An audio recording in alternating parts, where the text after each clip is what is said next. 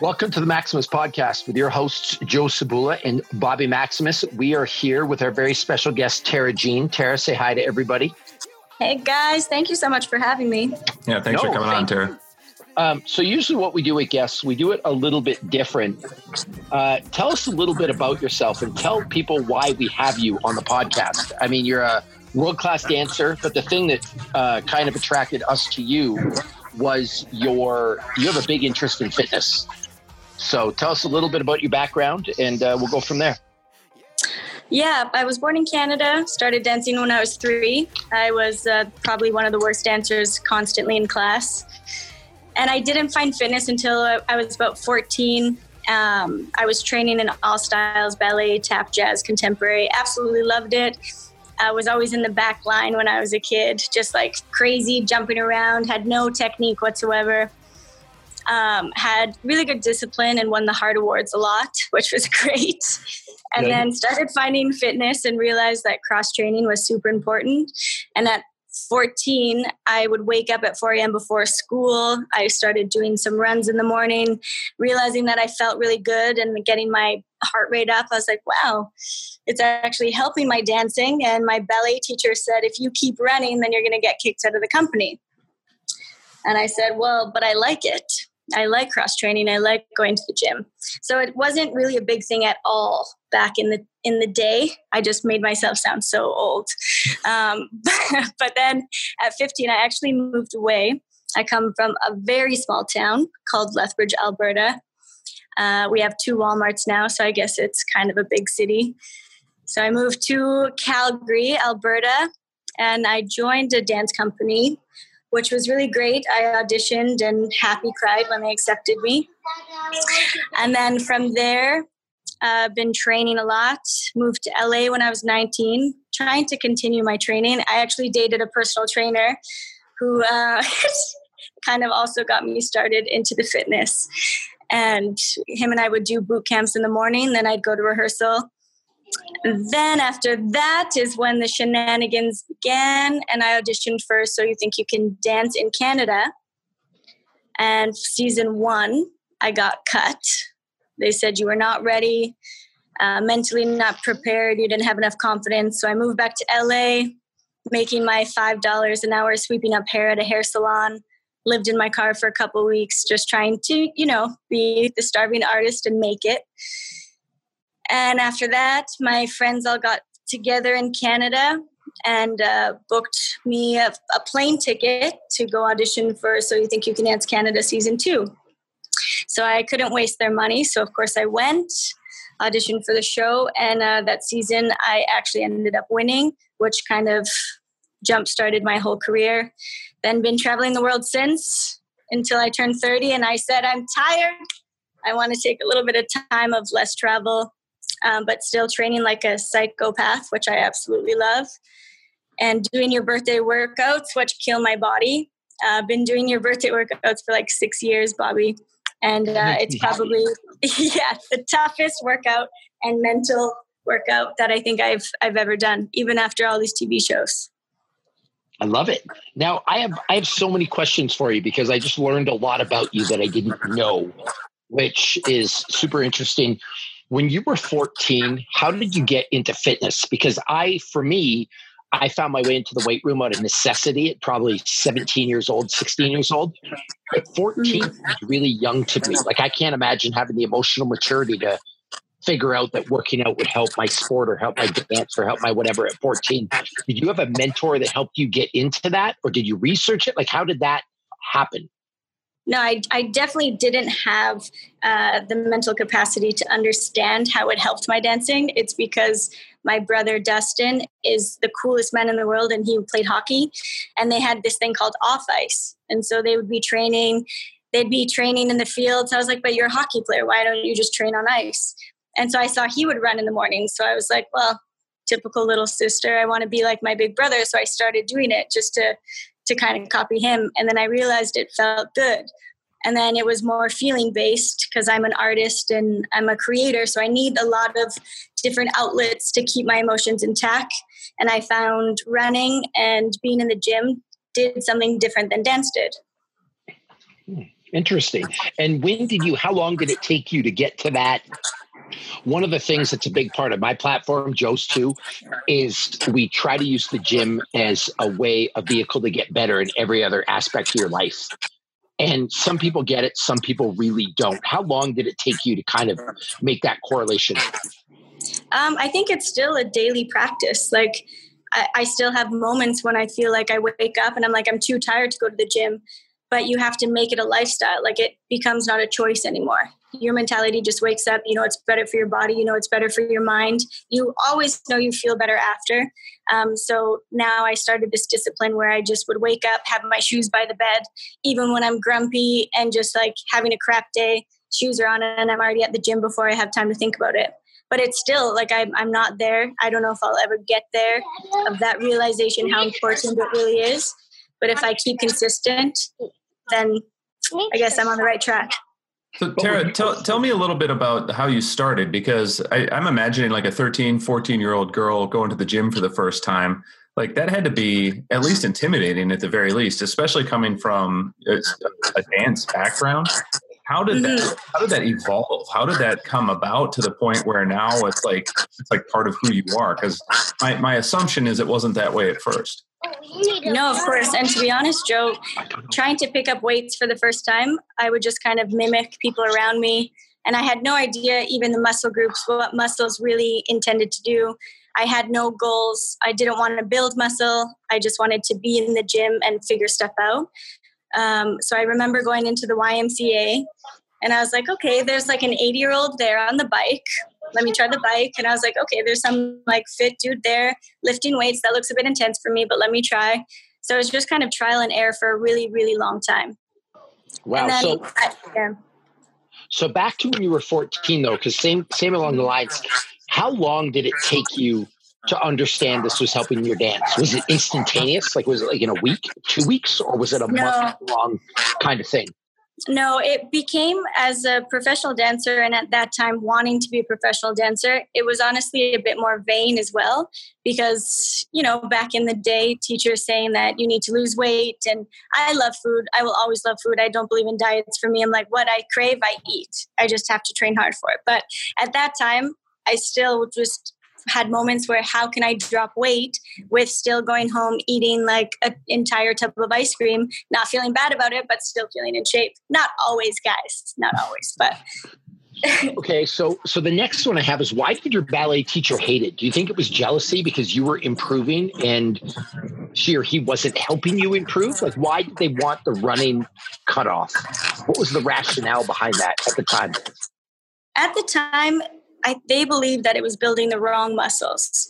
So obviously running is very heavy on the quads. You're driving through with your hamstrings, and it's very heavy impact with your knees. So then they said that it was bad for your joints and for your muscles.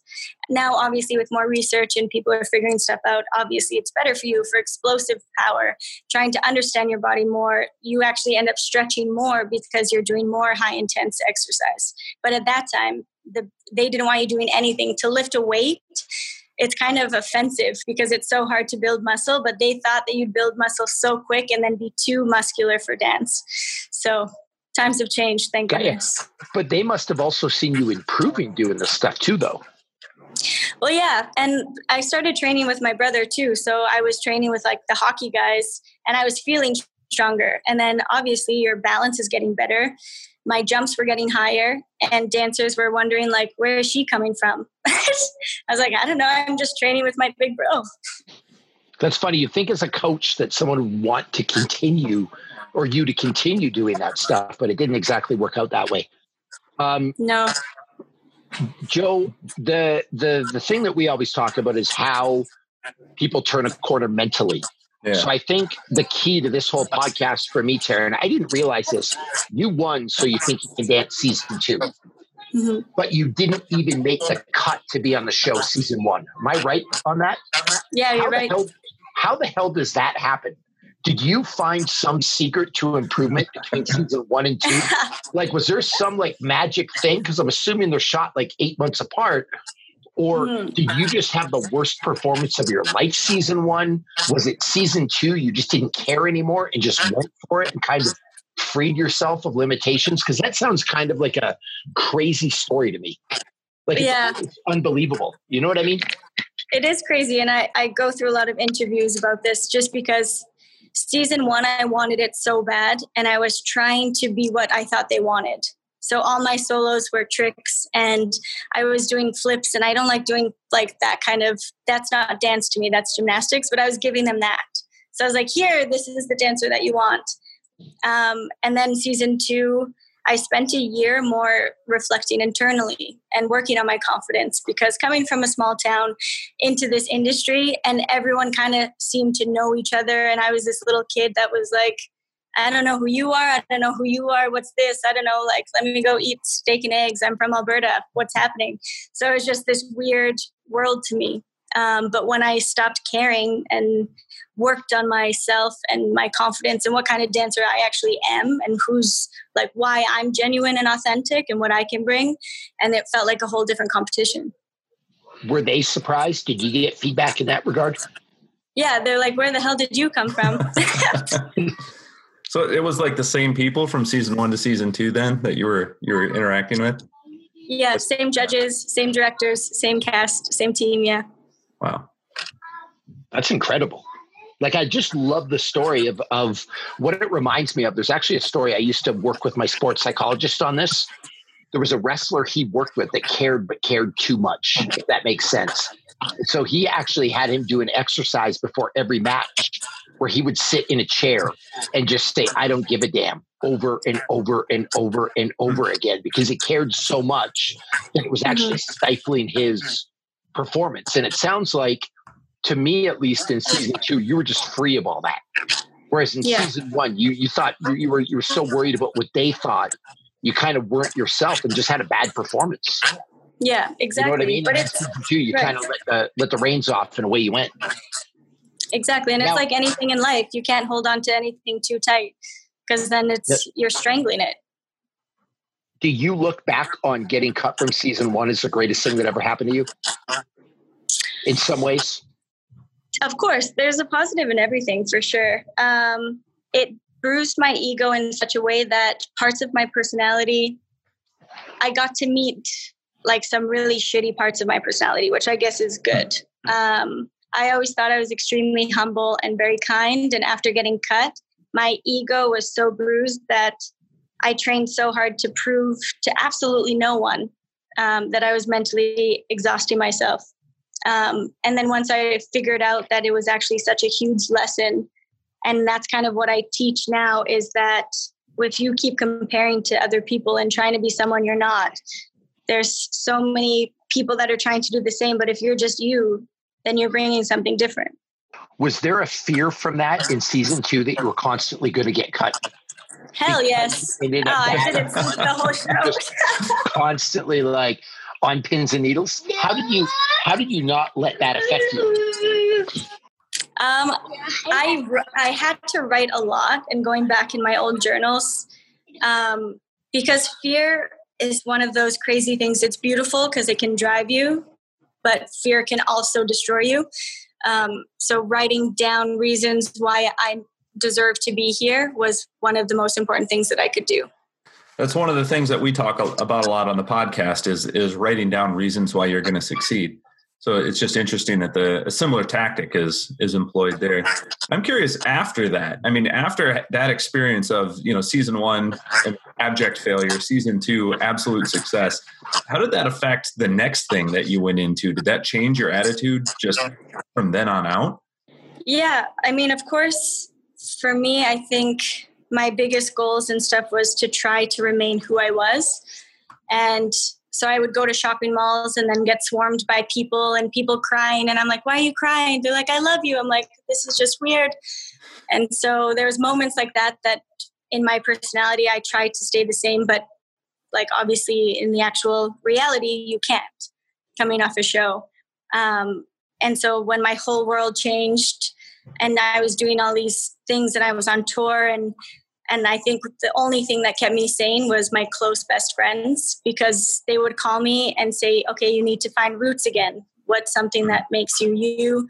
So I'm really, really lucky that I think my surroundings kept me sane through all the crazy times. That's funny. Do you still have an interest in competing and stuff like this? Like, am I gonna watch you on the World of Dance with Neo and JLo and Derek? Is that something I'm going to see soon, or are you done with this?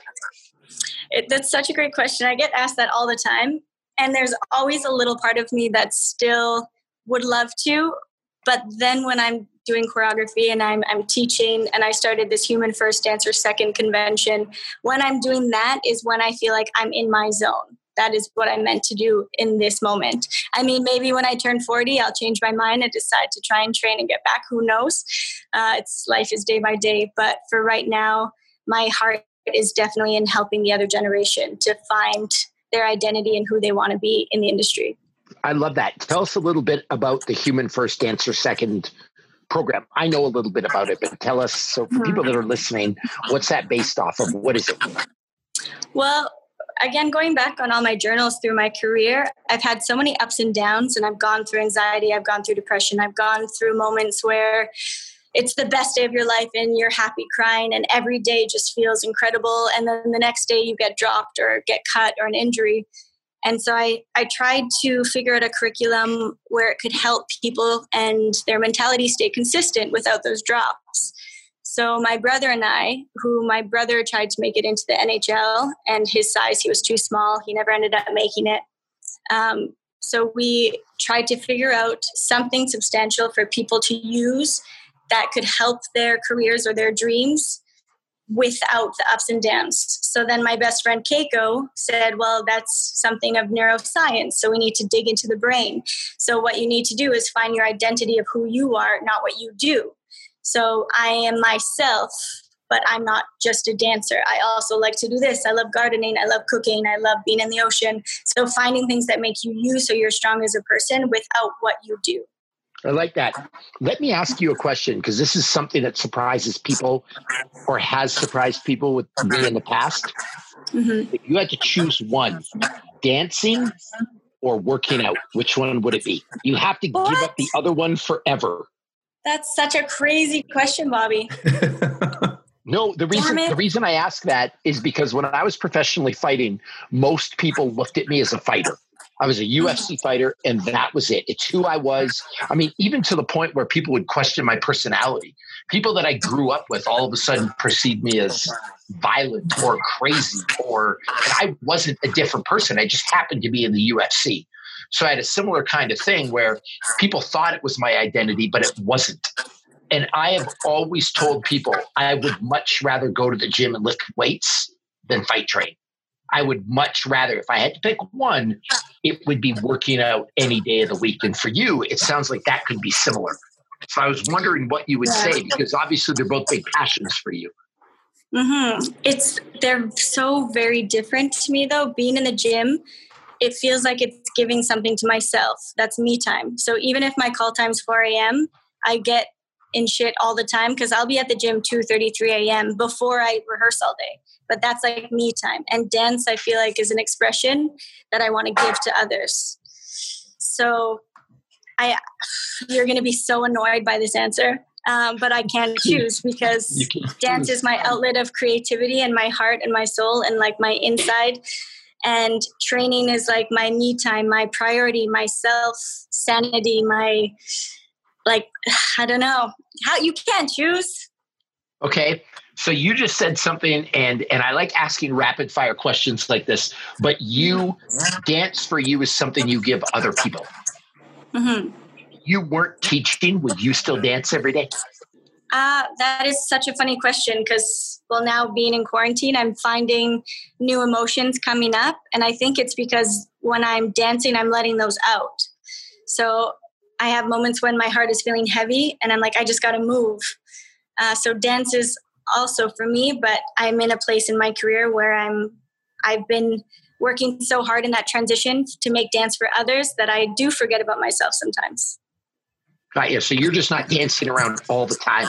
Like if we were to spy on you, are you just dancing from room to room, dancing in the shower, dancing while you're making food, or no? No, I mean, when I first got to Costa Rica, because I worked really hard on finding roots just to keep my personality grounded. It was the best feeling. I'm like, I have pictures on a damn wall now. That's been my goal for like 8 years, because from contract to contract, hotel to hotel. So when I see like a picture on the wall or on my fridge, I do a little weird happy dance. And when I'm cooking, sometimes I'm like in the kitchen in my bikini, just like pretending I'm a chef, dancing around. So it will always be a part of me for sure. So another thing, this is obviously live in real time to a degree. It'll be edited. It'll probably be out tomorrow, just so you know. But cool. We had talked offline, because we're friends, about how awful quarantine was for you. But now I'm understanding that you're on a beach in Costa Rica and you were in a bikini all day. So can you explain to me how and why quarantine has been so rough for you? What's going on? These are one of those questions why I've canceled so many radio interviews in Canada. Yes. Okay, here's the full honest truth. A lot of the quarantine issues I'm struggling with is guilt. My family in Canada are snowed in anyways, because of course it's Alberta, there's always a ton of snow. And they were like, we haven't seen the sun for a few days now, as I'm standing in my kitchen wanting to wear sunglasses and sunscreen because I'm going to get a sunburn, and it's just beautiful outside, blue skies. So definitely, I do feel like I'm in a very lucky position to be in quote unquote quarantine in Costa Rica. It's not the worst thing in the world, is it? No. And I think even worldwide, regardless where you are, there's so many positives that will come out of this. And people's biggest thing when I say like, why don't you work out? Why don't you train? Or why don't you paint or draw? And everyone always says, because I don't have time. And so right now in the world, we have nothing but time. So no excuses anymore. That's true. Has it affected your business right now? Like, are you kind of, because you're on contract in Costa Rica, are you shut down as well? Like, are you just kind of using this time to reflect and do some personal work, or are you as busy as ever?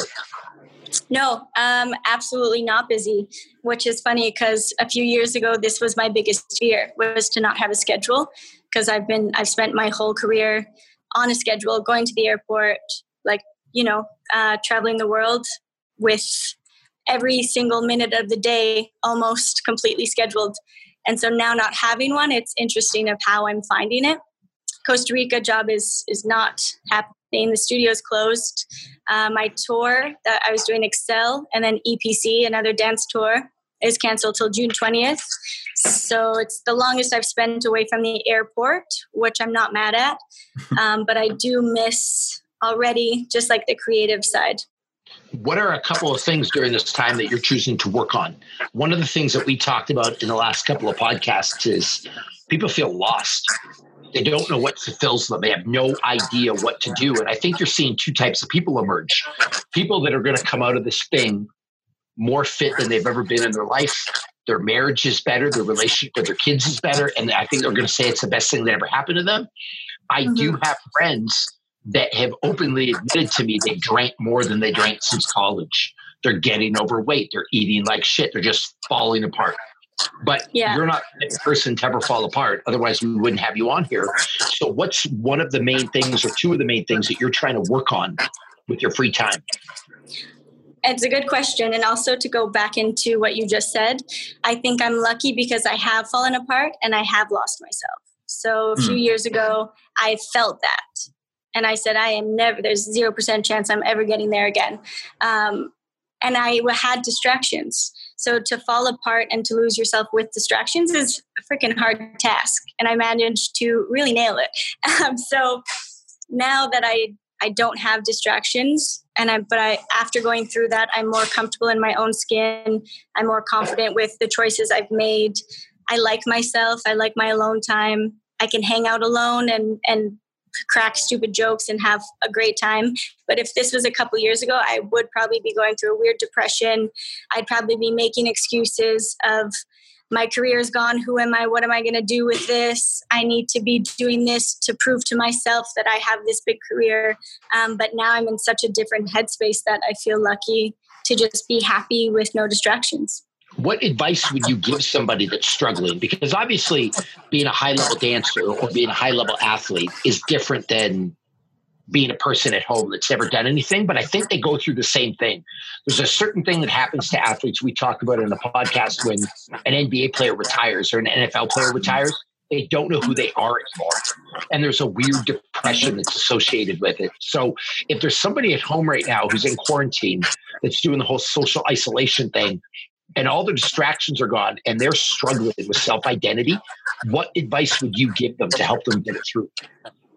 There's so many different tactics in psychology that you can do to get to know yourself. And they sound a little bit over the top, but just as long as you keep an open mind. But sit in your bathroom or in your room, look at yourself in the mirror. Look at yourself until feelings surface and see what that feels like. Write whatever comes to your mind. I know it sounds like very spiritual stuff, but the more you get to know yourself and the more outlets that you try, then the better. There's, I have people messaging me saying relationships aren't working anymore and I'm engaged with them and I've been with them for years, but this is the most time they've ever spent together. So they're actually seeing each other's true personalities. But, if you don't know who you actually are, of course your relationship's not going to work. So take that time and tell your partner, I'm not married, but tell your husband, your wife, say, I need to sit and write for 5 minutes every day to reflect on me, my decisions. Openly talk without getting defensive. Say, you're driving me nuts today. Can you hang out in another room and just take your time? But you can't be emotionally sensitive at this time. You just have to focus on yourself. Do you think it's hard to get alone time with all the distractions people have? Of course. I mean, I don't have kids. I don't have a spouse. I don't have big decisions to make about, are the kids going to eat tomorrow? And you have to take care of your family still and even more. And you're trying to be the best parent you can and making them still have fun and be playful and learn and schooling and after school activities, still trying to fit all those schedules in. But I think you have to prioritize yourself first. Otherwise, you're not going to be able to give to anyone else. Even if it's 4 a.m., if your kids are up at 5, you wake up at 4 a.m. and you do some of your own work first, regardless, whatever that is. So essentially pay yourself before you pay other people. Look after yourself is what you're saying. Yeah, you have to fill your own cup. If you're exhausted, how are you going to give to anybody else? That's fair. Do you think physical education, not physical education, that's the wrong word, physical fitness is a big part of that?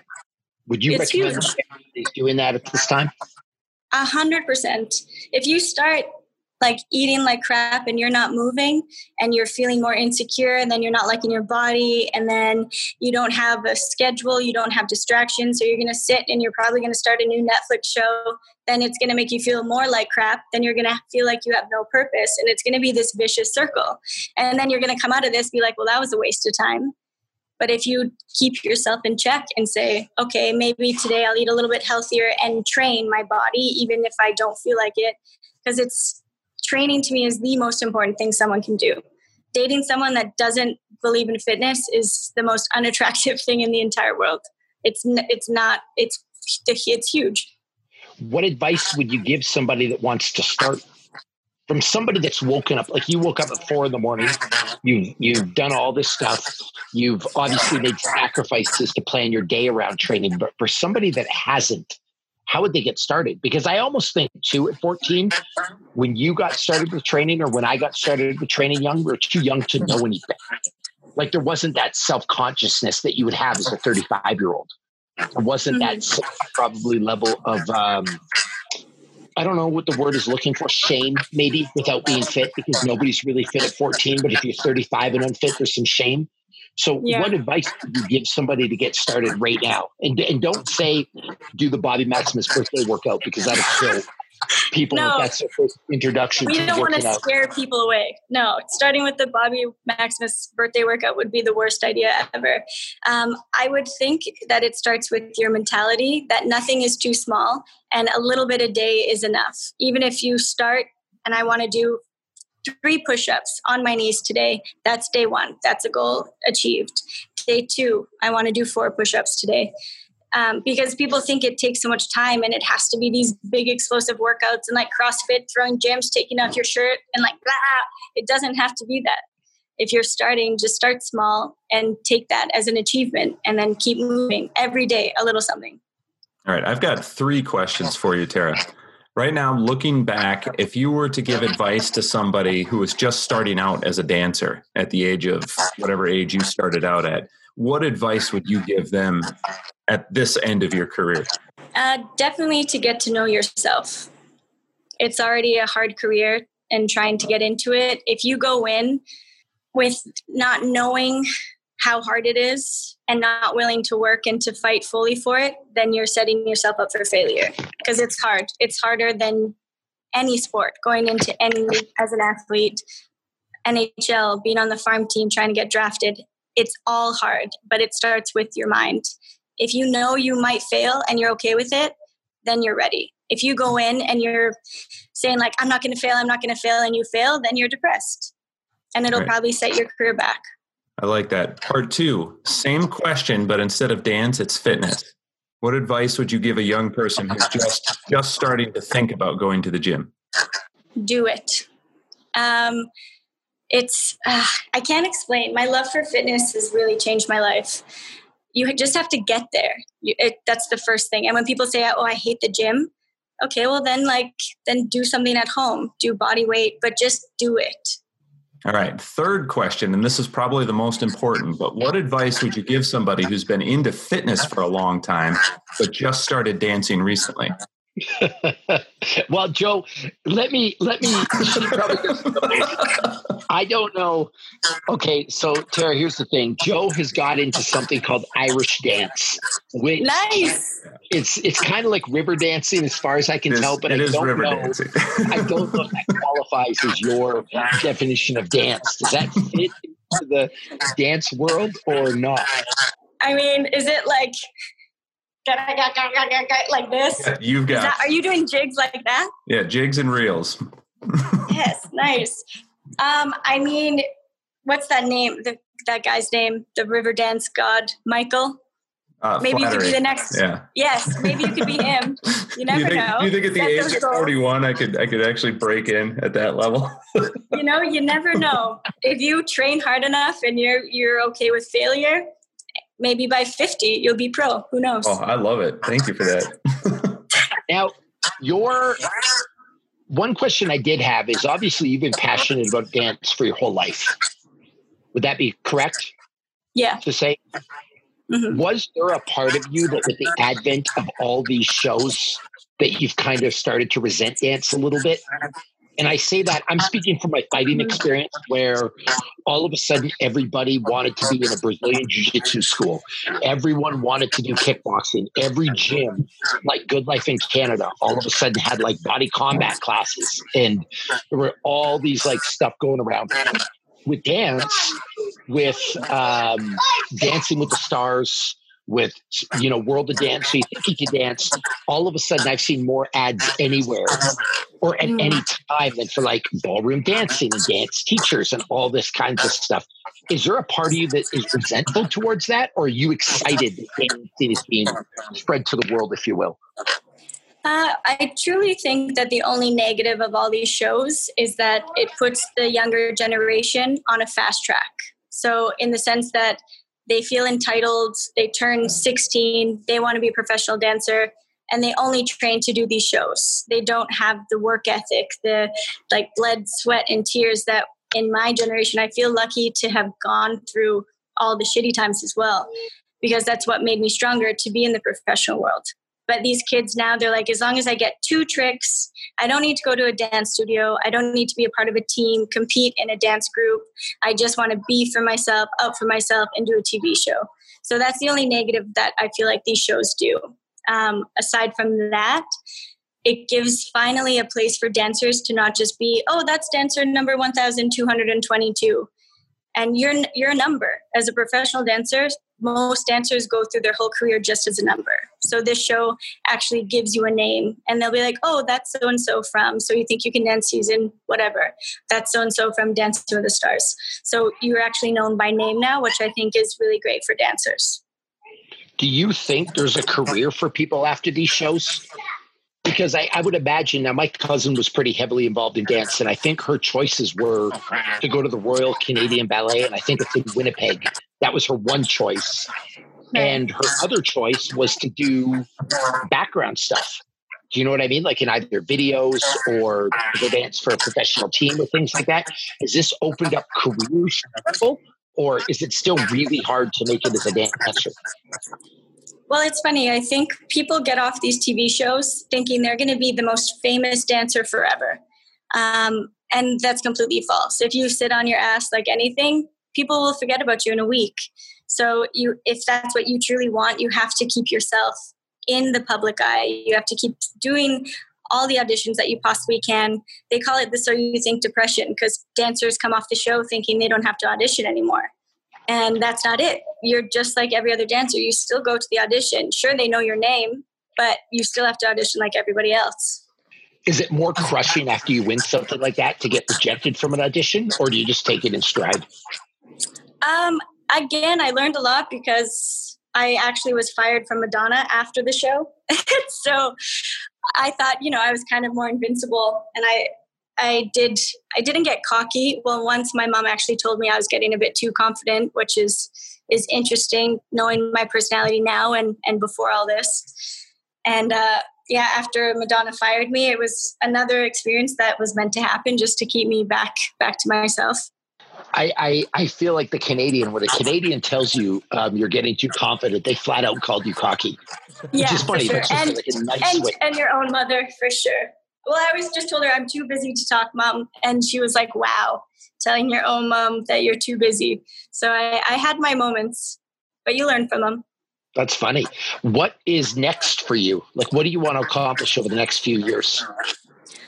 Over the next few years, I've been in touch with other fitness gurus and more Olympic athletes to bring them into Human First, Dancer Second, for more people to understand the psychology of being an artist and how important it is to fail. I've had some Olympic athletes who trained for the Olympic team that got cut right before, and then they spent 6 years in depression. So 4 years to train for a goal, get cut, and then just throw your life away for that amount of years.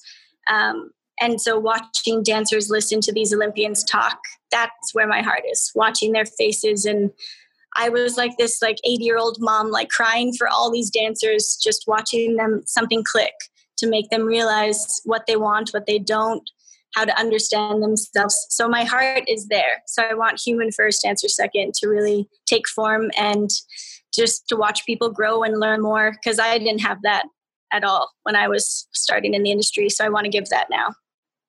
Is fitness a big part of the program? It is. Cross-training. There's fitness classes, mandatory. You have to do the fitness classes to understand cross-training. And then there's a part as well, like the nutrition, understanding your muscles. But cross-training, my brother is going to do the fitness. I did the fitness side before, which was I enjoyed that more than the dance portion. Interesting. What does a program look like for this? Is it a week? Is it 2 weeks? Is it a retreat? What does a program entail? The events that we had in the past were just a weekend. So Saturday, Sunday. Nice. Any ambition to make it longer? I feel like you've got a lot to teach, but 2 days isn't, I feel this way with seminars anyway. 2 days is not a lot of time. No, definitely. Well, we had one scheduled for August in Costa Rica, so that was a week long. And it was also, one of my friends was doing surf lessons, and then it went into the dance portion, then the psychology portion, and then we would have the motivational speaker, whoever that would be, and then the writing sessions and longevity and the life coaching, and then we'd go on a hike. So it was going to be that. But maybe it'll still happen if this... if the world cleans up a little bit and people can travel by August, we'll see. I like it. It sounds like a good program. Can it help Joe become a river dancing world champion? Is this somewhere? How do I get involved? Joe, you need to send him. I mean, you're so talented already. I'm sure you can just come and teach a class. You can be the river dancing coach. Fitness/river dance. I tease them about this all the time. Listen, it's been really fun having you on. If people want to learn more about you, about the Human First, Dancer Second program, where can they get information on this? Where can they sign up? Where can they find you? It's humanfirstdancersecond.com. Nice and easy. Human #1, dancer #2.com. Okay, easy. So it's not FIRST. It's human one. Yeah. and then dancer2.com. And then where can people find you specifically there? Or would you want them to go to your Instagram? Would you want them to go to your webpage? Probably Instagram or tarajean.com. Okay, wonderful. Well, thank you so much for spending time with us. Love hearing about how fitness has accepted you. Or, sorry, I got distracted. My little one. That's our executive producer. 3-year-old. He's always coming in and interrupted the podcast. I think he's been on every episode, Joe. Yeah, since we started doing these daily. Yeah, he's been on every single one. But no, thank you for sharing your story with us. And especially, I think the coolest thing is that failing on season 1 and going to season 2. Because I think you've learned a lot as a person, and I think there's a lesson to be learned there for a lot of people. So thank you for sharing. Yeah. Perfect. Thank you guys for having me. Joe, I expect some Irish dancing videos from you. All right, you'll have to check out my Instagram. He puts them up all the time. You have Irish dance videos? Yeah. Great. I'll DM you. I'll DM you our big St. Paddy's Day event that we did. Sounds great. Well, thank you so much, you guys. 'Cause you're the last of a dying breed.